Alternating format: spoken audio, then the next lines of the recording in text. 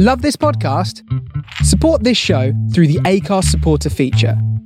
It's up to you how much you give, and there's no regular commitment. Just hit the link in the show description to support now. This Mother's Day, celebrate the extraordinary women in your life with a heartfelt gift from Blue Nile. Whether it's for your mom, a mother figure, or yourself as a mom, find that perfect piece to express your love and appreciation.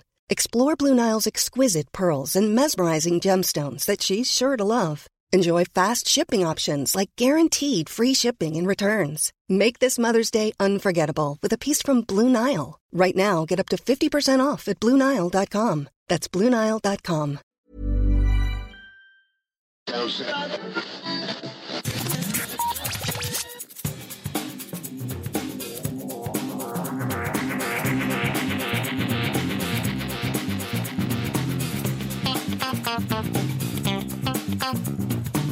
Hello and welcome to episode 134 of Geek Time Radio. This week I have with me... It's Hanu. Matt! Hi David, how are you? I'm alright, how are you? I'm better, yeah. Feeling better recently, so... Good. Excellent. So what have you been up to? I've been on a bit of a Netflix film sort of... I don't know, is crazy the right word to use. Yeah. I watched that film called Gerald's Game, basically about this older couple. I think they're in like their 40s to 60s, roughly. I'm a bad judge of age, so take that as well. Thanks, being somebody that's 42, thank you. Right. I think he's 55, I don't know, something like that. And they go away to this like remote, not even like a hotel, just this remote sort of house that's away from all their friends and family and stuff. And he decides to handcuff her to the bed, both hands or both arms, and then he dies of a heart attack. So basically the case is that she's locked there because she can't reach the keys. Yeah. He's dead, so he can't help her. And she has to work out how to get out of it. And it's good. You probably only need to watch about 20 minutes worth of it, though, to really get the actual story. I mean, they go off plot a little bit and sort of tell you about some of her backstory with her father, which is a bit unnecessary. Right. And they tell you about some other stuff with this boogeyman of sorts. But then the parts where she is trying to sort of get out it's worth watching. It's quite good. It's about an hour or 40 minutes long. I may be wrong about that. It was just interesting to like, see how she would get out of it. Right. Of course, I'm not going to spoil how she does that. Yeah. Have you seen it yourself? I haven't, no. It's one of the many Stephen King adaptations that he's floating around at the moment, that one. Because it's based on a Stephen King novel of the same name. Yeah. But it's described as a psychological horror, and I may go and watch it.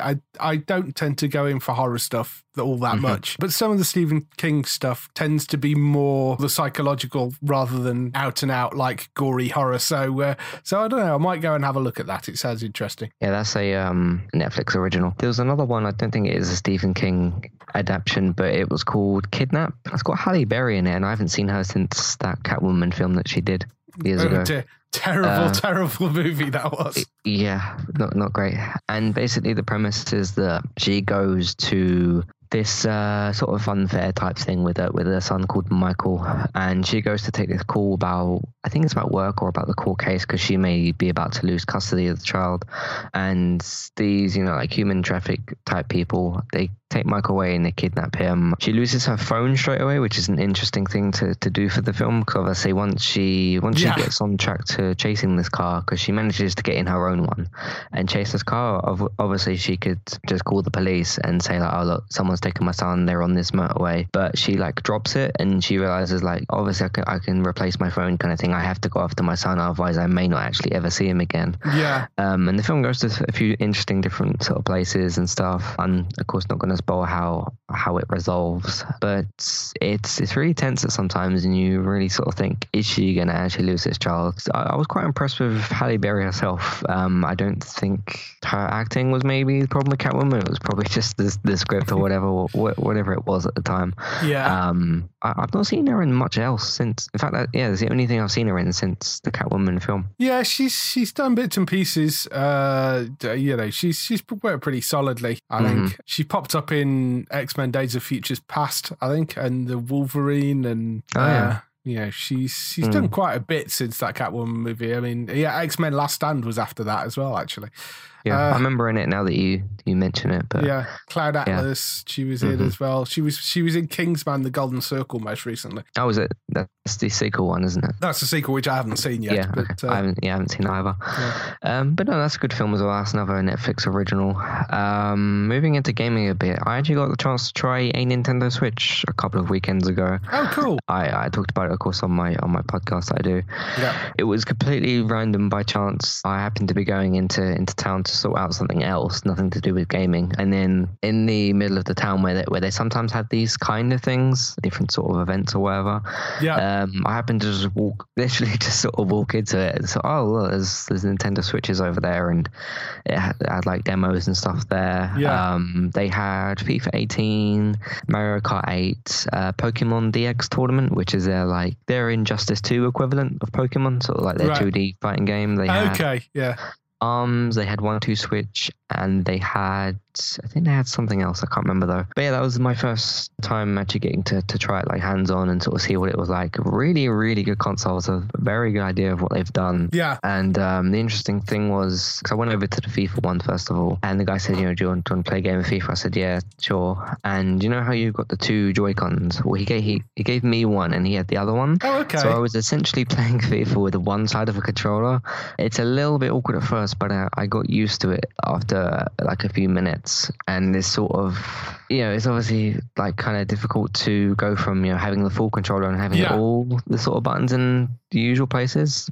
And like you have most of the usual controls there. You don't have the chance to have like a right stick, which is for like skill moves and to push your player forward a bit more, if you know what I mean. So it takes that out of the way, and this is another way you can do that. But I got a hand of it eventually, and that was really good. Cool. And then I went on to play Mario Kart, which I then used the actual full Joy-Con thing in the holder thing that it has. That's pretty comfortable to use actually. The shoulder buttons are a little bit small, but once I sort of got the handle of it, it was quite easy to use. It's a little bit more like if you take a PS4 or an Xbox controller, if you sort of squash it but stretch it out like top and bottom a bit more, so it's a little bit sort of squashed, but I got the handle of it eventually, and I played like 3 games of that. And there was the other woman there, and she had the Pro Controller for the Switch, clearly much like bigger and clearer and all that sort of thing.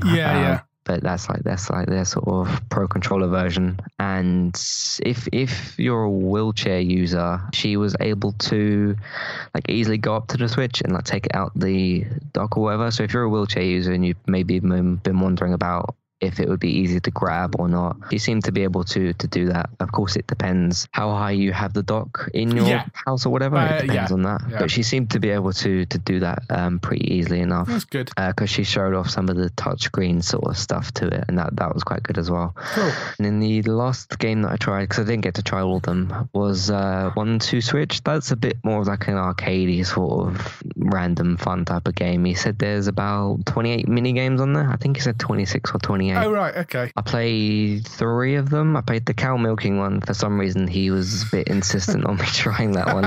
I don't know why, but that was over with nice and quickly.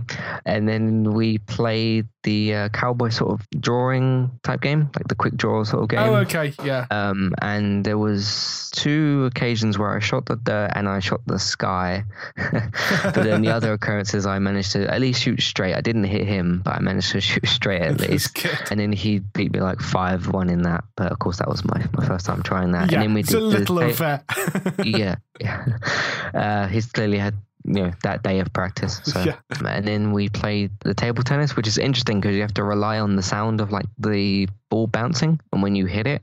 Right. But once you get the rhythm of it, we had like a 40-point rally type thing, which was quite a bit. That's good. So that was quite good as well. Yeah, that's good. But yeah, if you've got the money and you're looking for a portable console, especially one that's child friendly as well, because all the Nintendo games, definitely recommend it. So that was good as well. Yeah, excellent. And then, of course, tomorrow we got South Park that comes out. Yes. So I'll be playing some of that tomorrow. Yes. So will I. That should be interesting, to say the least. Yes. Already got that pre-ordered, and I replayed through Stick of Truth not long ago. So yeah, I had an email from Boomerang this morning saying my copy had been dispatched. Right. Okay. I've got it on PC, so I've got it preloaded on Steam, ready for tomorrow. Oh, cool. So, Right. it will pop up whenever it goes live. It's probably 6 p.m. tomorrow, I would have thought. And then just some other bits and bobs of TV, because we could sit here all day and talk about what TV we've been watching at this time of the year. I tried the Room 104, the 3 episodes of that. Yeah. I really, really liked it. Yes, Yeah. it's a good series, that, and it's kind of slightly different. I didn't like this week's as much, but Which one was that? Was that the religious type one? The one where it was very kind of anticlimactic ending. Yeah, getting abducted into getting kind of induced into a cult, essentially, was the basic premise of it. And the ending was a bit lackluster with that one. It doesn't really. You don't really know what happens. Yeah, it doesn't really. Which, I mean, is a very kind of Philip K. Dick ending to something, really. But it's just didn't really work with that story. It was interesting, but didn't really go anywhere, and then didn't end anywhere, And at least with the Philip K. Dick stuff, that it's going somewhere, even if the ending is quite ambiguous. Yeah, because it was sort of building and building and building. And I thought, okay, what's going to be the ultimate, because she was trying to transcend or whatever she said. Yes, yeah. And I thought, okay, what does that mean? And like, what's going to be the result of that? And we sort of see that, and then the episode just sort of ends. Yeah, so, it doesn't really build to anything, which, it sort of builds but doesn't really pay off anything, which wasn't as good an episode this week. But the first 2 I've really enjoyed, certainly. I thought they were really good. I did not see the twist in those 2 episodes. No, not at all. That was quite something. But in the first episode, the one with the pizza stuff. Was that the first one? That was the second episode. Second the one? Yeah, I really liked I liked the twist in that, and of course won't say what it is. But it sort of happened. I thought, okay, this is not what I thought was going to happen, and then I quite liked it. So and then the first one with the sort of babysitting stuff was interesting. Yeah, she mentioned that one a few times. Quite dark, that's good. They are quite dark, and sometimes they're just a little odd. Sometimes they're a bit supernatural. So, I like that. I think it's a really interesting premise for a show. Must be fairly cheap to make as well, I would have thought, because you only have to, it's only one set, and you don't even see like the sort of corridor outside the door or anything. No, not really, not at all. No. I thought it might evolve a little bit more around the whole hotel as a whole, but it's called Room 104. So I do like that, because they're like mini films or little plays. Like 22 minutes or so. They're little plays. They're really cool. So I'm always interested to see like what's the next thing going to be, and then it's in the same room. So I mean, it's a generic hotel room, but it's interesting that how it would take place within a room. I think it's a really nicely well thought out show. I really enjoy that. And then of course this week we got like the DC stuff and The Walking Dead coming back. So yes. Lots of stuff going on. There was another show which you mentioned just before we came on that you've been watching, and I also saw the first episode of this as well. Yeah. Coming to Netflix last week, Dynasty, or Dynasty if you're American. So what did you think?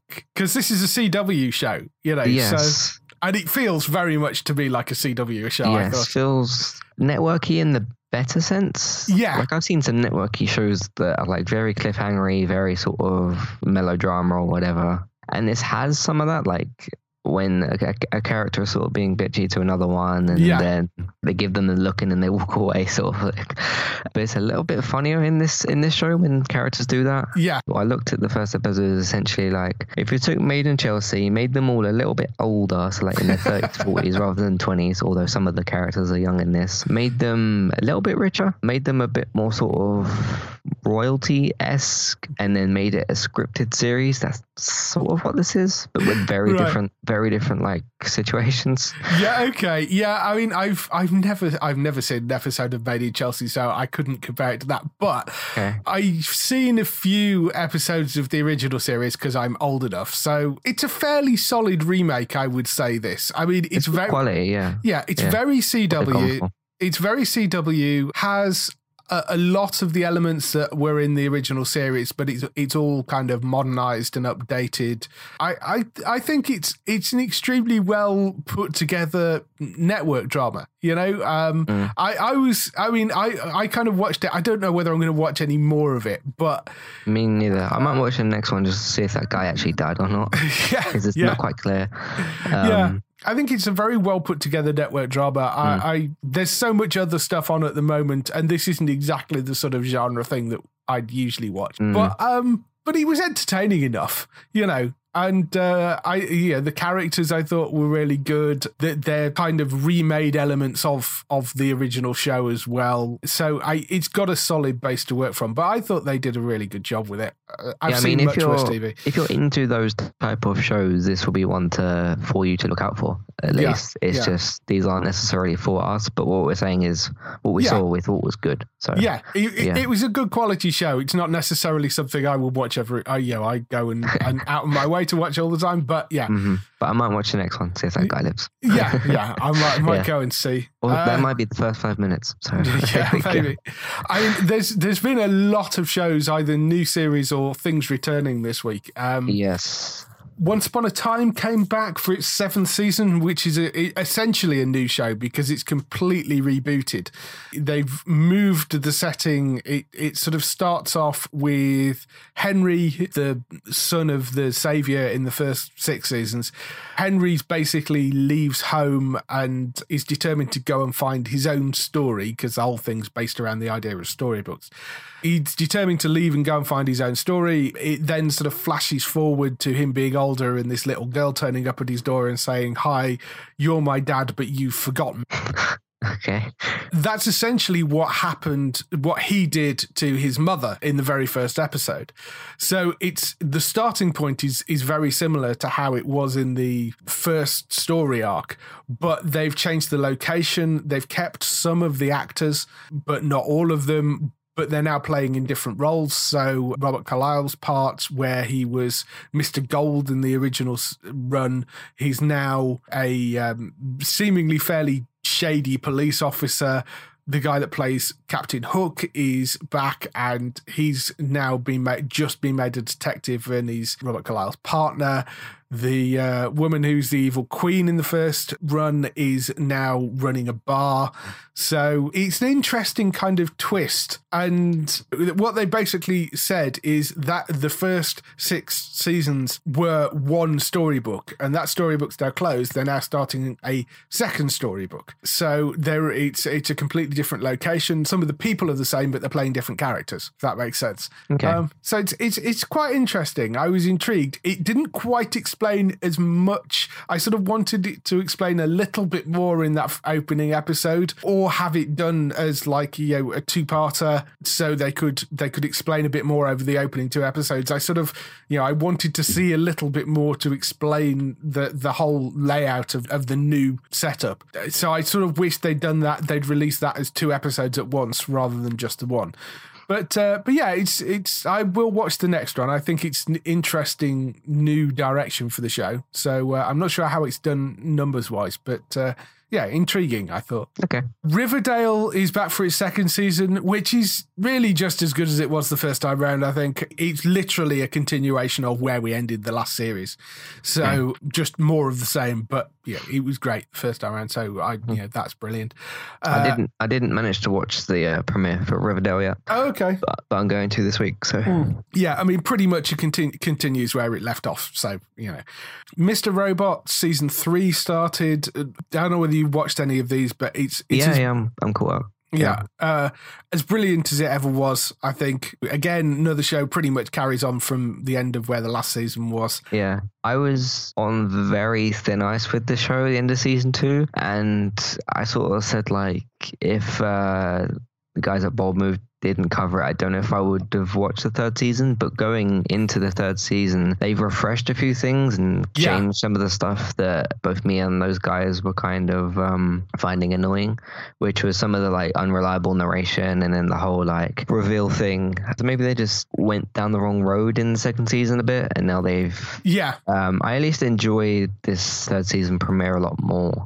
I'm kind of with you on that. There were certain things that did bother me in the 2nd season, and I think it's very good as a show overall, but there were certain things that bothered me last season. And certainly I really enjoyed the opening episode. I think the difference between Elliot and Mr. Robot, that sort of distinction, and the fact that he didn't, I mean, you spend a lot of the first season not kind of knowing who Mr. Robot was. Yeah. They clarified that in the 2nd season, but Elliot still didn't have a grasp on it that well either. So whereas this season, I think, from that opening episode, I think he sort of understands I'm trying to do this without giving too much away for anybody who hasn't seen it.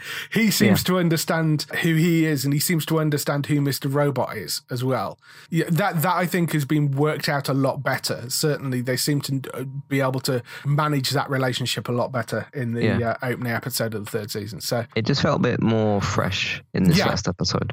Yeah. Can't quite pinpoint exactly what. Maybe it's just the case if it's been off the air and has come back. It could just be as simple as that. But it just felt a bit more fresh. And it I was more entertained and interested. So. Yeah, felt more coherent, I think, because it's one of those shows that very easily can diverge in a particular direction and start to lose it makes it overly confusing, and I think it was a bit easier for the opening episode and better laid out, and I think they pulled it back together again, so that was really good. Red Dwarf back for its 12th season again, just brilliant, as good as it ever was. As I think certainly season 11 I thought they did a fantastic job. Season 12 is kind of a continuation on that. It's going back to being kind of classic Red Dwarf. There's more bits of them just sitting around chatting, and the dialogue's very well written. I've been a fan of this show ever since the very first episode, so I'm very, very happy to see them back.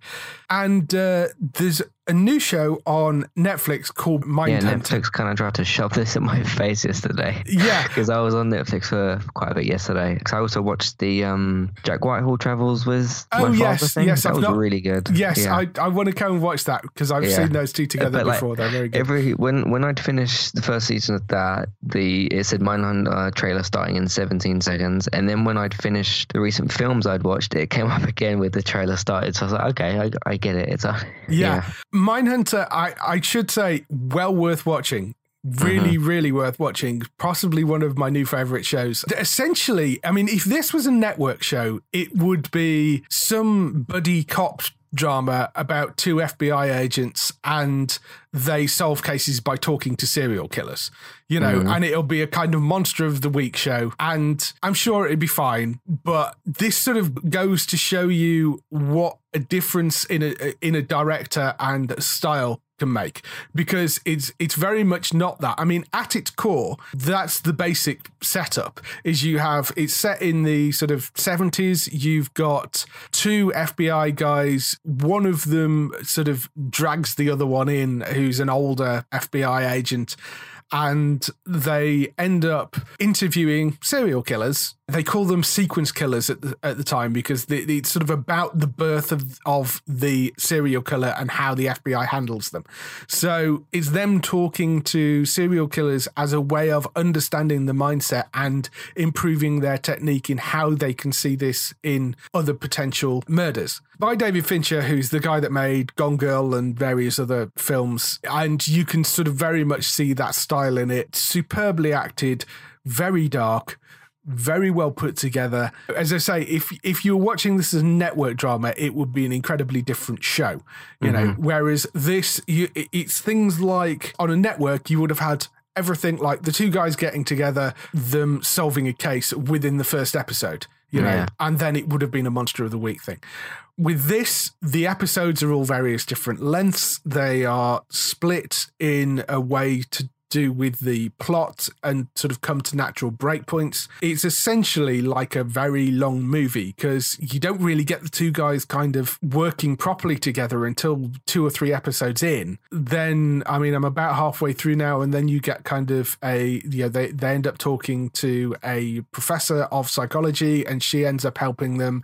So you get that element added in as well. But so it's very drawn out in terms of how things start to build up. All the while they're helping local police with various murders that happened, about whether they could be serial killers or whether they aren't. They're also talking to a number of people who have been already convicted, having committed multiple murders, and are having quite interesting casual conversations with these guys about, well, why did you do it? Or what drove you to it? Or, what were you thinking at the time? And that sort of thing. And it's kind of about how they find the process to be able to find some commonality between all these different killers.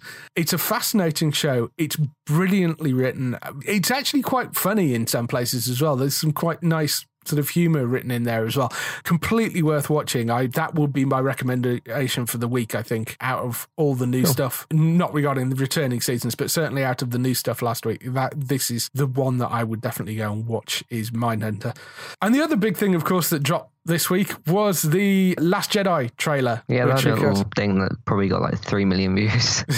Yeah. Which, brilliant. I mean, you know, I'm sure it's been covered. We did a long kind of expo on the website of kind of going through frame by frame and stuff. I just thought it was wonderful. And I thought it looked very good. I'm so excited for December. I'm really looking forward to it. I've actually gone back and I was watching some episodes of Star Wars Rebels just before we came on, because I realised I hadn't actually seen the last 2, and that's due back fairly soon. So yeah, I'm just so looking forward to that. I'm looking forward to seeing Mark Hamill back up on screen, and whether he's good or evil, which seems to be the conversation at the moment. Yes, yeah, whether he will follow Anakin or not. Yes, so in his footsteps. So yes, looks fantastic. So looking forward to that coming out. So that's all the stuff we've been doing this week, and let's move on to some TV and film news.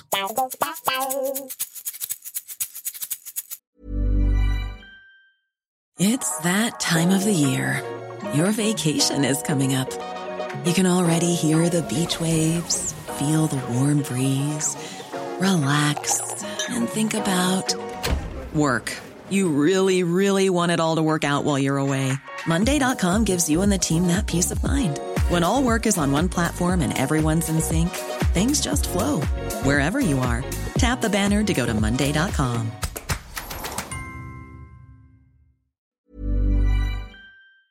We kick off the TV and film news this week with air date updates as ever. First bit of news that dropped was the Night Shift has ended. It's been cancelled by NBC, which was one of their many medical dramas out there. It's not one I've seen. I'm told it was quite good, and sort of a little different to some of the others, but unfortunately that's gone. We've got a few advanced air dates. One for Marvelous Mrs. Maisel, which is coming to Amazon on Wednesday the 29th of November. That I'm very much looking forward to, because the first episode is up on Amazon right now. It's absolutely brilliant, particularly if you're a fan of something like the Gilmore Girls, because it's written by the same writers and you can see the writing style throughout it. Brilliantly funny, wonderfully written, just has that same sort of feeling that you get from a Gilmore Girls episode, I felt. So yeah, well worth going to watch the whole season of that if you haven't seen it.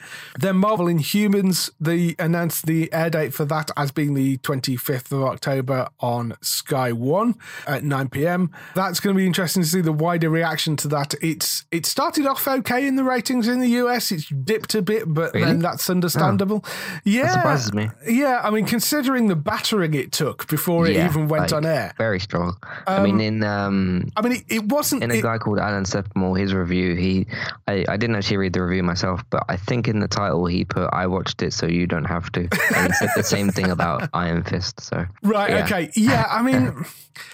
Bear in mind, this guy's particularly critical of stuff. So yeah, we've talked about this on previous shows, so I'm not going to go massively into it. But I saw it in the IMAX. I'm interested to see what it looks like on a TV screen, because I don't think the IMAX did it any favors.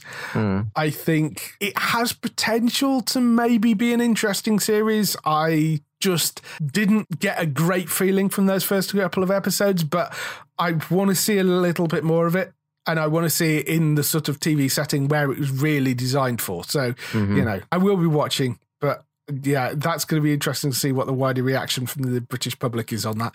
Other shows they announced on Sky One was Bounty Hunters, which is Jack Whitehall again. Yes, saw a little trailer for that. Yes, there is. I shall be watching that. There is a trailer floating around. It's written by the guys that wrote Fresh Meat, so it's Jack Whitehall and his Fresh Meat writing partner. It's sort of Jack Whitehall as an action hero, which is kind of an interesting idea. His dad won't agree that he is one, so yeah, he's sort of teamed up with Rosie Perez. Is the basic premise of it. He's sort of involved. I think his dad in the show is an antique dealer, and there's some dodgy deals that go on, and he gets involved in this kind of mysterious. His dad is in the show? No, not his dad is in the show. The character of his father in the show is an antiques dealer. Yeah, that'd be quite interesting. It looks like it could be quite good fun. So is this like a 30-minute comedy or? Do you know what it is? Yeah. It's an hour long, I think. Okay. I just associate him with comedy, so I thought it might be sort of like that. Yeah, I mean, it will have comic elements to it, but it's an hour-long show, I think this. So that's on Wednesday, the 25th of October at 10 p.m. So that's going straight after Inhumans, that is. The Good Doctor, which we've spoken about a few times, coming to Sky Living on the 27th of October. That's a new show. It's another medical drama, stars Freddie Highmore, but it's from the creator of House. So I think that is going to be definitely one to watch. It's already been given a full season order in the US as well. So it's going down fairly well out there. So I think that's definitely one to watch out for. And Strike Back, season 6. That's coming Tuesday, the 31st of October at 9 p.m. on Sky That's One. a strange thing to put on Halloween. Yeah, it is slightly. Yeah. But yeah, it's launching on Halloween, and it's back with a brand new team behind it. So the two boys aren't in it anymore, but it's survived without them before, so I think it can probably survive without them again. And Andrew Lincoln's got a new fight to deal with. Yeah, well, yes, that's true. I forget Andrew Lincoln was in that as well. Yeah, yes, it's had all sorts of people go through that show over the years. So yeah, I think that's going to be good. It looked good from the little clips that they showed us. So that's the air dates updates. On to bigger news. They made some announcement about Stargate Origins, which is this new show that's coming about the casting for it. Have you heard anything about this series? No, I've not really paid that much attention to it. Right, okay. It's basically, I mean, I say series, I use that term hesitantly because technically it's a web series. It's not a full TV series. They're doing 10-minute episodes. It's 10-minute episodes that they're doing.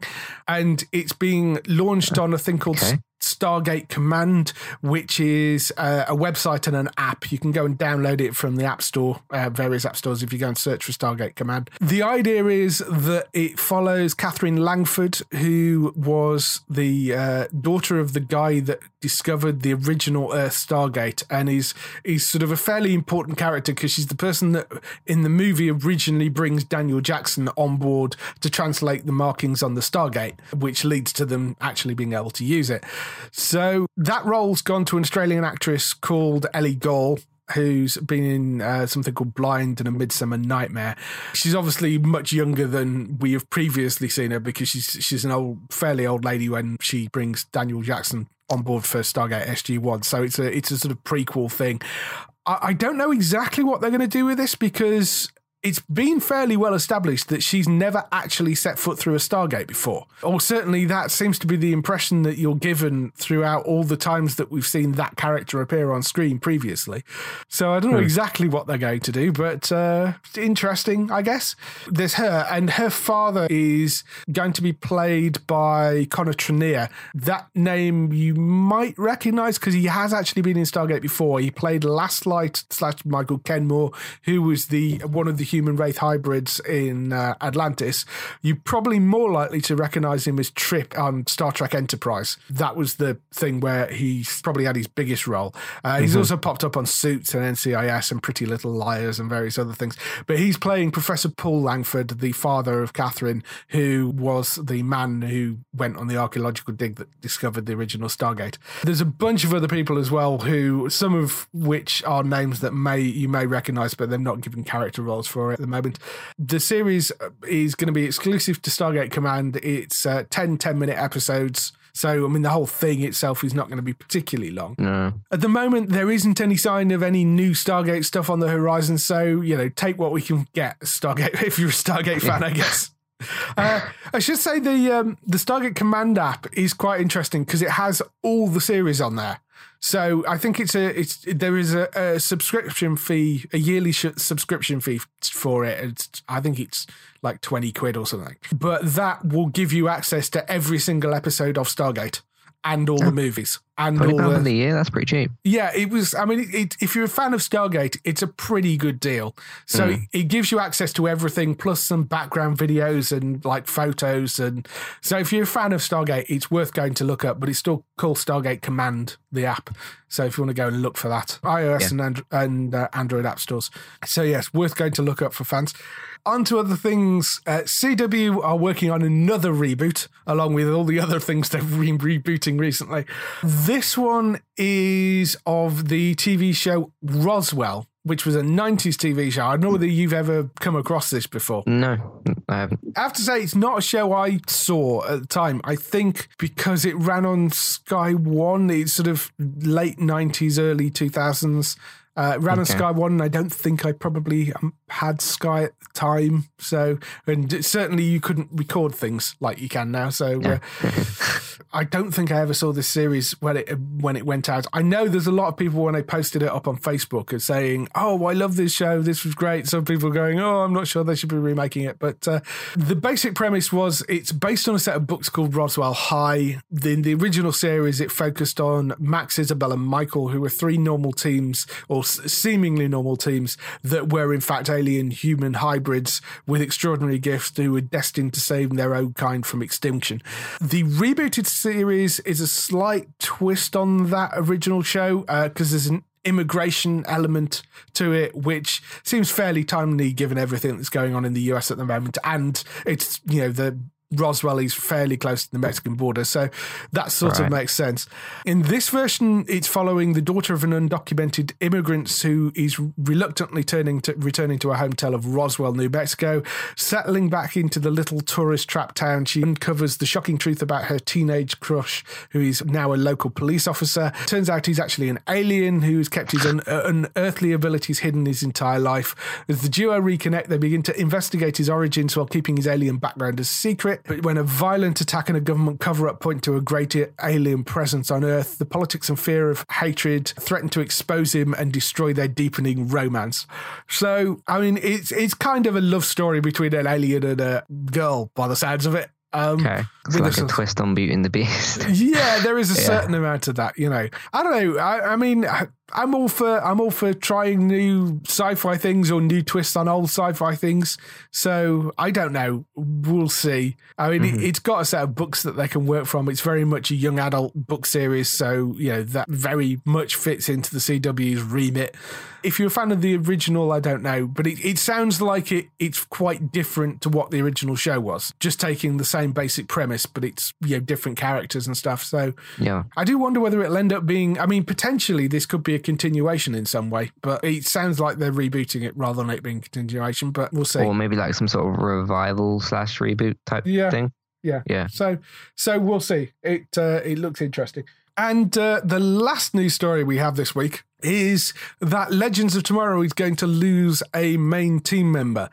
Obviously, if you don't want to know who this is, skip forward like 5 minutes and we should probably have finished talking about it by then. But Legends of Tomorrow will be losing one of the team members at the end of season 3. That person being Victor Garber, who plays Martin Stein, one half of Firestorm. He will be leaving at the end of this season, apparently. He's going to go back to his first love, which is Broadway musicals, because as we saw from the musical episode, he's quite a good singer, so this is what he's always been a kind of musical star.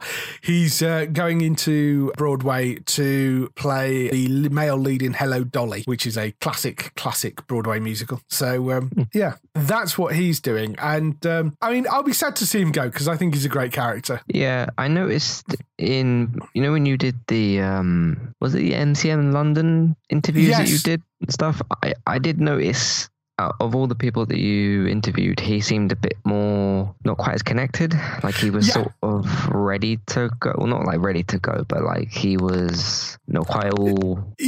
No, he wasn't. I wouldn't kind say of committed, but that sort of thing. I know exactly what you mean. If you go up onto the website or go onto the YouTube channel, which is youtube.com/geektown, there is an interview from MCM earlier in the year where Victor Garber was interviewed. And if you listen to that interview, I know exactly what you mean. It's not, especially in comparison to everybody else. Yeah, as well. Everybody else is kind of very much invested in the show, and to Victor, he's an old hand at this, and I think it's a case of they brought him in as a sort of bit part. They then offered him this bigger role, and he's like, "Hey, this is great fun. It's a superhero show."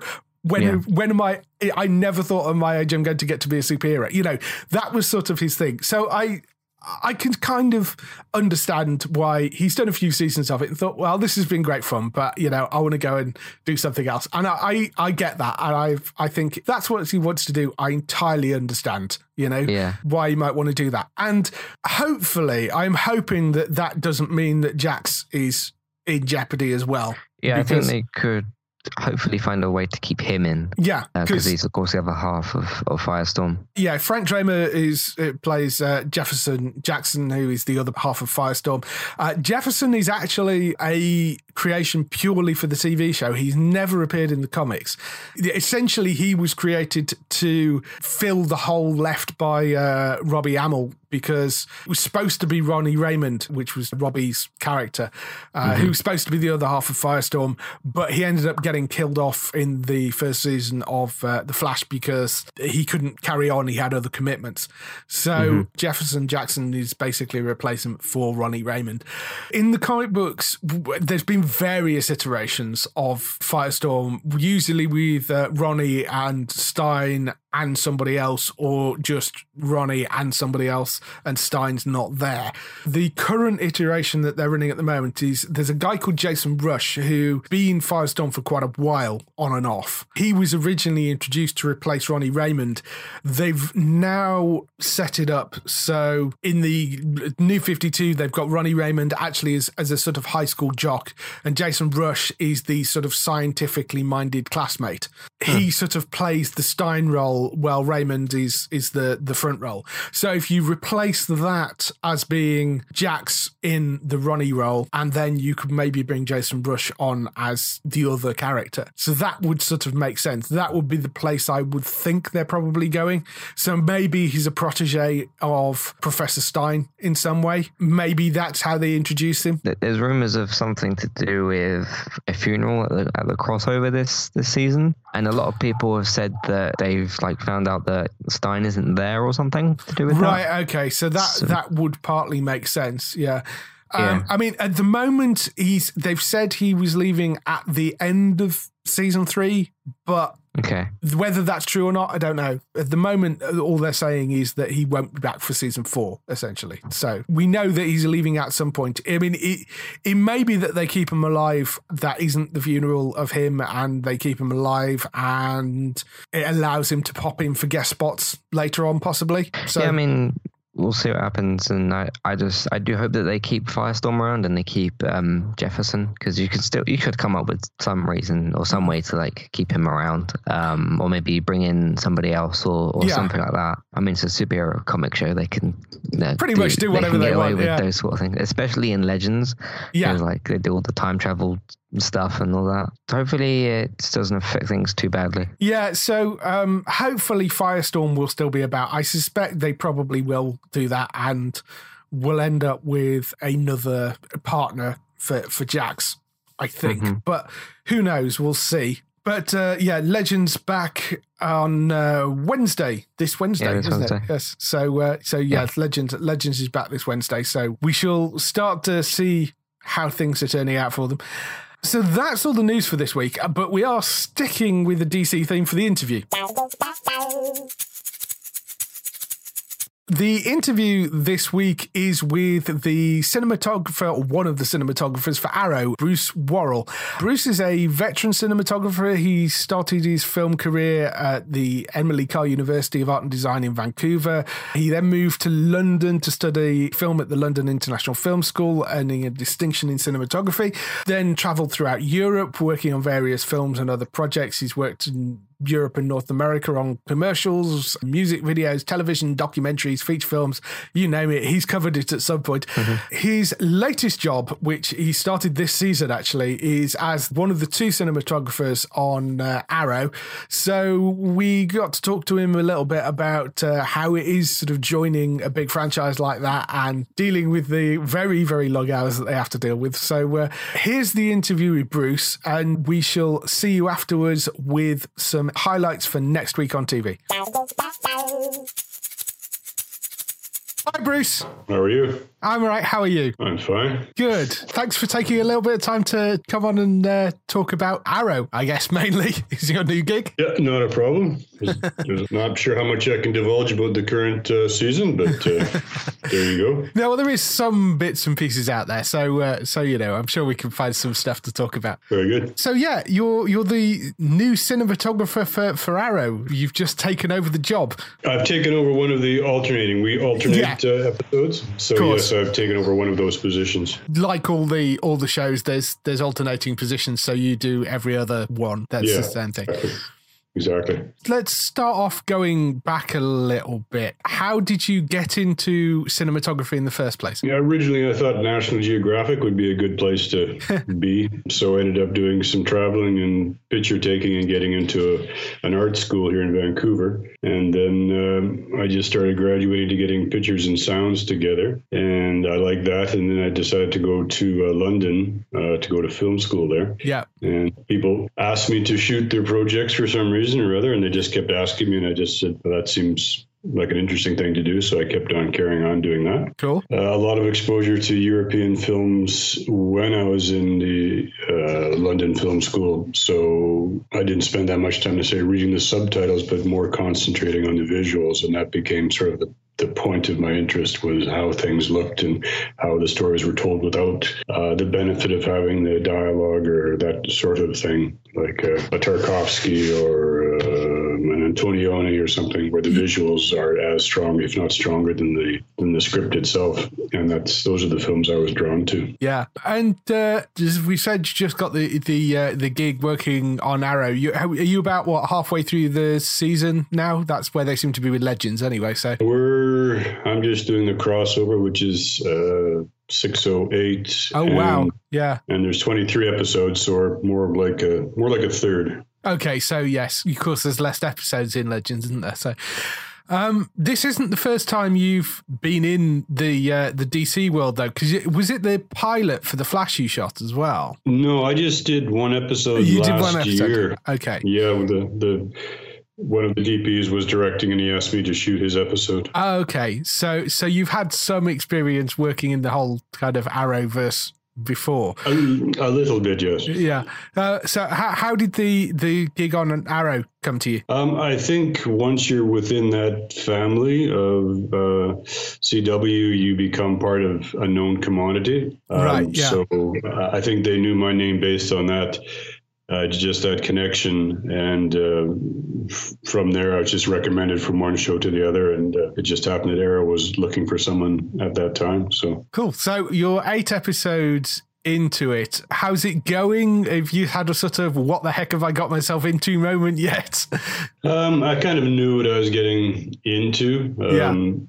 Everyone knows what these shows are like in terms of their hours, and the superheroes only work at night and that kind of thing. So it's a bit of a grind, but everyone knows that. I think I finished work yesterday at 7 a.m. So it's just something that you hope it doesn't happen all that often, but you're not surprised when it does. Yeah. But good people all around, so that keeps you coming back. Yeah, absolutely. Coming into a show at this point, how is it for you as the cinematographer? Are you finding ways to make your own mark on the series, or is it just sort of following all the styles that have previously been set? You certainly follow the tenets laid down over the past 5 seasons, and the way it's shot in the style is kind of inked, but they're always looking for an expansion on that style to see, where you can improve it. This is not all of a sudden changing the color, but it's trying to expand the colors they've got, in a sense. So there is a certain amount of freedom to try new things, as long as you're within the envelope that, makes sense in the comic world. So there's a little bit of both. Okay. So you're saying, obviously, with it being Arrow, there's a lot of night shoots, I would have thought, on that show then. As you said, you finished at 7 o'clock in the morning. So how difficult is it to shoot and get stuff lit right and sort of organized right during a night shoot compared to a day shoot? It's a little bit more complicated at night, obviously, because usually there's nothing there. So you're starting with a a black canvas, if you will, and having to sort of start from scratch and work that way. And in daylight, it's kind of, this is what it looks like. So yes, every shot is another challenge to make it look good or proper. Obviously, when you start to work into the night, you're getting tired and people are getting tired and the concentration can lapse. So it's a bit of a to maintain your commitment to your job when you've been working for 12 hours and it's pouring rain and it's like 4 a.m. kind of thing. I mean, it shows like Arrow as well. You have a lot of fight sequences and stuff, so you're having to deal with that, and they can be kind of quite frenetic things to shoot. Is there stuff you have to do on the cinematography side to make sure those fight shoots work? They do their choreography, and then the stunt and fight coordinator will come to me and say, this is the fight, this is where we'd like the camera. And then you as the photographer have to make what they want work. It's a little backwards from the way I have used to work in the past, where I will see the fight and then decide how to photograph it. Right. They like to choreograph it with the camera in mind, which initially was a bit of a shock to me, but now I quite enjoy the challenge of it and the fact that they are choreographing it for a camera as opposed to strictly here's a fight, but this is the way we are doing the fight and this is why we want to do the fight with the camera in this position and so on. So it's an interesting collaboration which I'm getting more and more attached to. Yeah, I mean it's a great show for that sort of stuff. You've also said you're up to the crossover episode at the moment, which I know you won't be allowed to tell me anything story-wise about. I wouldn't have thought. I mean, we know some of it, but from a visual point of view, how does that work with you doing the crossover? Because obviously all the shows have a slightly different feel to them. Yeah, I mean, the thing is to maintain, we've met as photographers for all these episodes and we've got together just to discuss trying to maintain a cohesive look that doesn't jump. I mean, Arrow typically is a darker show than the other three. Yeah. So just trying to find a way to get on the same page. Plus, we have scenes that link. One show may do a shot in a location that is a direct carry-on from something somebody else did. So there's that where you have to be very careful of, I'll pick up a direct scene from the previous photographer in the other show and it has to look the same, or that's the biggest challenge, is just to maintain the continuity and figure out those crossover moments where one episode jumps to the next. And so you'll occasionally trade directors for a shot and that kind of thing. That at least makes life a bit more interesting, I guess, when you're doing the crossovers. It does, except for these hours that you pull because of cast availabilities. So everyone's pulling casts, so your schedule's based on their availability, and you get a cast member for 2 hours, they have to leave by this point in time, then you get another cast member from a different show from these hours to these hours. So it's quite stressful because you've got finite ins and outs for characters. So you have to get their work done then and there, and there's no leeway because there's 3 other shows waiting on your schedule, and so it's all an interlocking puzzle, if you will. Yeah, and they're dealing with 4 shows this time as well, because last time Supergirl, really the character was part of it, but that show wasn't part of it. So. Whereas I believe they're all fully involved this time around. So you've got that to deal with as well, I guess. I wouldn't want to be an assistant director. It's a very, very tedious scheduling process they go through. Yes, I imagine there's somebody sat there having a nervous breakdown when this comes around. Pretty well. It's not something that people look forward to necessarily. No. But it works. It's such a big thing on screen, and it works so well when it's out there. So, the last crossover event was such fun. So when you were shooting with a show like Arrow, I mean, I know, Legends and I guess Flash as well have quite a lot of CG work in them.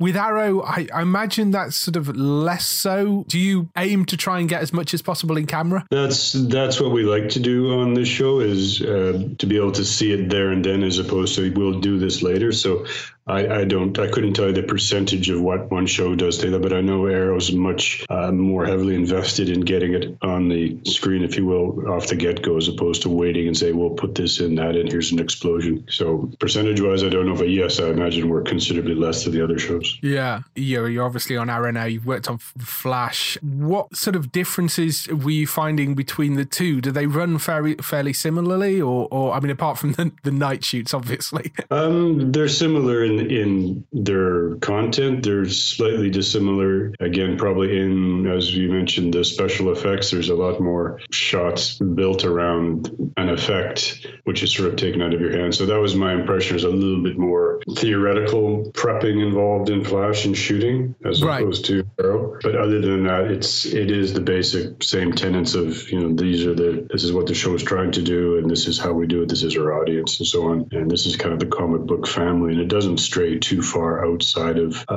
that. Yeah. You've also got, I noticed on your IMDb page, you did a few episodes of Killjoys as well. Yeah, I did the first, I guess, 5 this year or last year, whatever it was. Okay, cool. Yes, that's a really fun show as well. It is, and yes. You're doing, now that's a show that I imagine has quite a lot of CG work in it that you're dealing with. But I guess it does, but I don't, in the 5 that I did, I haven't actually seen any, but most of it seemed to be there in camera with the odd bridge shot transition, from Spaceship One to there. Yeah. But certainly there was more talk on these shows than there is in Killjoys. But then again, I haven't seen a finished episode, so maybe I'm speaking out of turn on that. It was a fun show to work on. Yeah. No, it's a fun show to shoot. I mean, Vancouver's quite a good place for a lot of those kind of genre shows because they seem to do, I mean, television in general, but a lot of the genre shows seem to choose Vancouver as a base because of the accessibility to various scenery and stuff up there. If they need to go out and find snow on a mountain, it's like, a couple of hours drive away. If they need to go and find a beach, that's sort of there. And, so. We've got the infrastructure here in Vancouver and the crews, and it's the same in the Los Angeles time zone. So they appreciate that aspect, and it's just, a 2-hour flight to LA. So as opposed to when you go to Toronto, then it becomes a little bit more of a slog for producers and such to go up and down. I can imagine. I hadn't thought about the time zone, but yes, that makes perfect sense. It's a big deal, the time zone thing. So talking in real time. Absolutely. What has been the most challenging thing so far this season for you? I think just getting used to some of the, wouldn't say scope, but the responsibility in a way. Because it is such a sort of a large machine. Yeah. And it's a machine that's been rolling on its own, or not on its own, but with other people. And then to step into that and make sure that you don't not screw things up, but you fit in a way that the machine doesn't have to change at all. It just keeps going and you fit into the proper cogs and you just keep going and no one really notices that you're there in a sense. It's just, okay, it's still working. So that's good. Yes. But photographically, once you get used to their sets and the crew and that kind of thing, then, I've been doing this long enough that it's in a sense another job. It's just it's just that initial break-in period where people get used to you and you get used to the sets and the crew and the cast. And once that's done, it becomes, I suppose, like any other show. Yeah, I guess. You've been working in the industry a long time. There's a whole bunch of things there. The Guard, Cold Squad, I noticed was on there. Strange Empire. I mean, there's a lot of these. These are Canadian-made shows. So they're all shot up in Vancouver, I'm assuming. Yeah. Toronto, Vancouver, yeah. Yeah, a few sort of more general questions. What would you say would be the most interesting experience you've had while working in general, not necessarily on Arrow? I imagine there's quite a few of them, but I think the one that I always sort of remember is actually when I was just becoming a photographer, if you will, when I was getting out of film school and still wondering if this was the way I wanted to go. For the graduation projects, I ended up going from Atlanta down to Turkey, spending 3 months in Turkey, then flying right over to Athens to do a show, then coming up through Zurich to do a show. And this was all in one line, and I was actually getting paid a bit of money and seeing the world. And so, well, this is an interesting job. So I think I'll do this one. Yeah. Certainly working in TV is an interesting way to go and see the world, I would imagine. So generally. It certainly can be, especially when you're based out of London, where your access to different countries is very... Yeah, very true. What advice would you give somebody if they wanted to get into becoming a cinematographer? Probably the best advice would, after being passionate about what you're doing, is understand how to be socially active kind of thing. It's something that like in any business, some people are good at interacting with other people and some people aren't. The people that are good and are people persons, they'll do well. You need to You need to understand how to make people happy and that sort of thing. So other than being passionate, and the talent is something now with video, you kind of can see what you've got. It's not as, at least in my mind, not potentially as challenging as it used to be. You don't have to know so much about photography. Right. And, the styles now are changing quite a bit where it's a different generation. So it's you just don't have to know as much, but you still have to have the people skills to kind of get on in this business. Yeah, if you're known as not being easy to work with, then nobody will work with you. So, unless you're very good or an actor. Well, yes, there is that. The last two questions that we always ask people when they come on are, firstly, what TV shows are you watching at the moment? I'd be embarrassed to say I'm watching The Office. Oh, yes. Well, classic. So it's a classic, and there's no photography involved, so I can come home after a day's work and not worry about what someone else is doing. I just can watch something for the fun, and because anytime I watch any film or TV show, I'm looking at the photography. So yes, I need a break when I get off work, so I just look at something that is not about photography. Yes, I talk to quite a lot of composers, and they always tend to go for things that have very little music in them. Yes, exactly. So you can enjoy it. Yes, absolutely.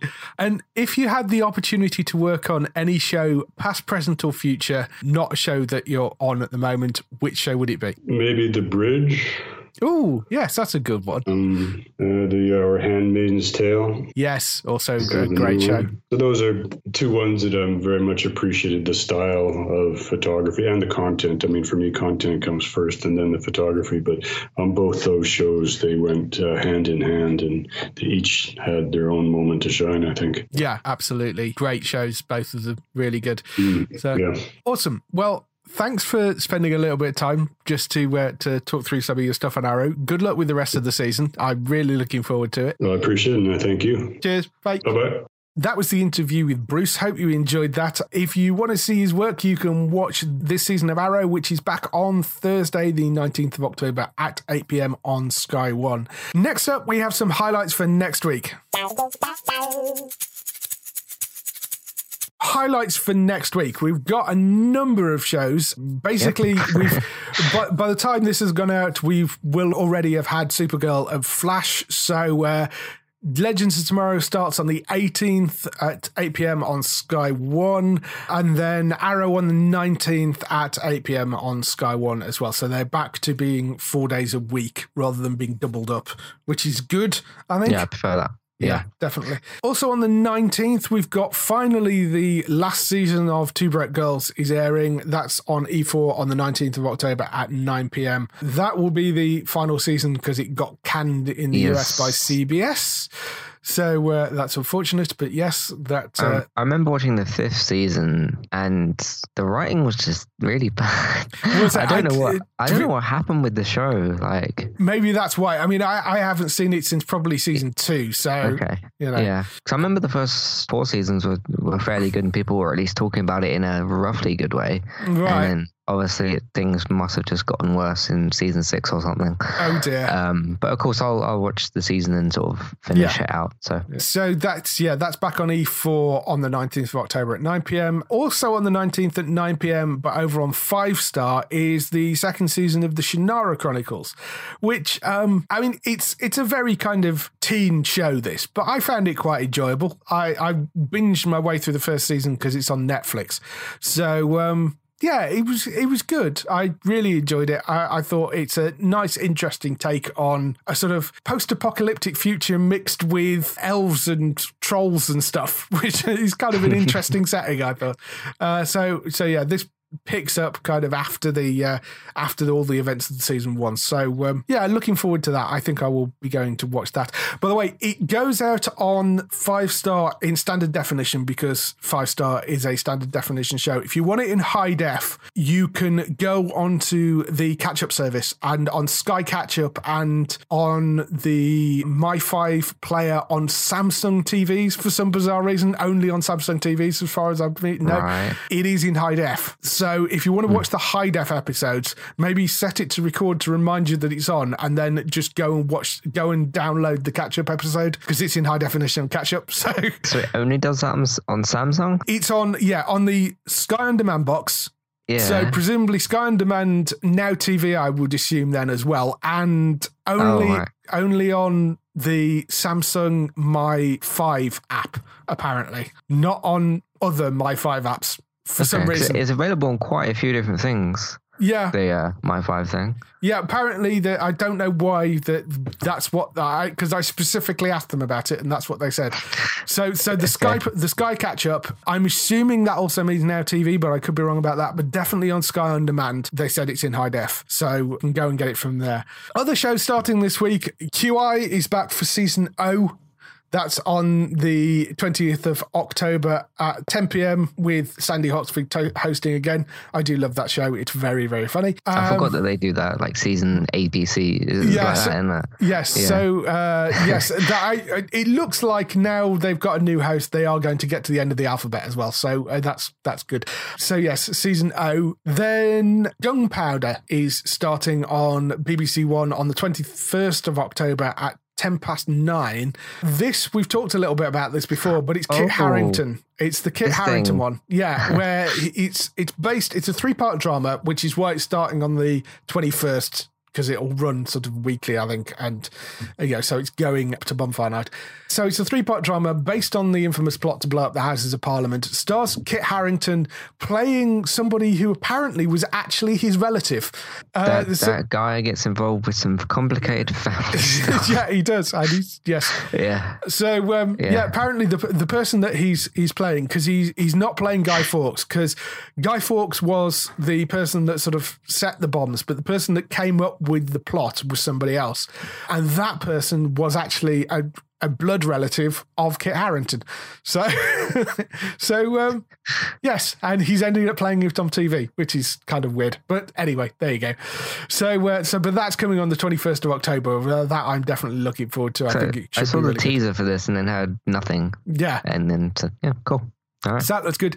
And then on the 23rd of October on Fox, a little show called The Walking Dead is back for its 8th season. Yes. Which, I mean, what could we say other than all-out war is apparently what we're getting according to all the promos. Let's hope so. That's certainly, hopefully not being dragged out over multiple seasons or anything. I'm hoping they'll wrap it up in one season. But yes, that I'm very much looking forward to, which also means that we're having a Walking Dead podcast to come back. The Walking Dead UK podcast will be back, I'm assuming, from this week, I guess. Yeah, when you listen to this, it should already be out. It's Monday afternoon at time of recording. I've already edited it and whatnot, so I'm going to put it out tomorrow on Tuesday. Yeah, so there's a preview going up this week, which you can go and get from entertainmenttalk.org, and then we'll be doing a regular weekly show for the Walking Dead on Wednesdays. Wednesdays. So yeah, the preview will be this Tuesday, so basically it should be out by the time you listen to this, and then next Wednesday will be the start of the reviews. So yes, there you go. So yes, that to look forward to. Unless there's anything else you want to add. Just wanted to add that with us talking about all these DC shows, me and Robert, one of my other co-hosts, do cover that as well. That will be we'll basically start recording after Arrow's finished on the Thursday. So look out for that sort of 10:30 on like Thursday night, roughly. Cool. And what we're going to do this year, in case you haven't listened to the preview, which that's already out, because there's 23 episodes and I got a little bit burned out basically by doing every single one of them last season, because it's not just 23 of one show, it's 23 of four shows. Yeah, there's a lot. So what we're going to do is do the premiere episodes and then come back for like episode 5-ish and then cross over, and then we'll sort of take it from there. But that'll be how that's run. So. Awesome. So yes, worth tuning in. That's also over on entertainmenttalk.org. For us, for the rest of the stuff for us, you go to the website at geektown.co.uk throughout the week to find all the latest air date info. If you want to get in touch with your questions and comments, you can email us on podcast@geektown.co.uk. You can leave a message on the website post. You can find us at Geektown on Twitter, on Facebook at facebook.com/Geektown, on YouTube at youtube.com/Geektown, and on Instagram at Geektown UK. That's everything. We shall see you next week. Bye-bye. Bye-bye.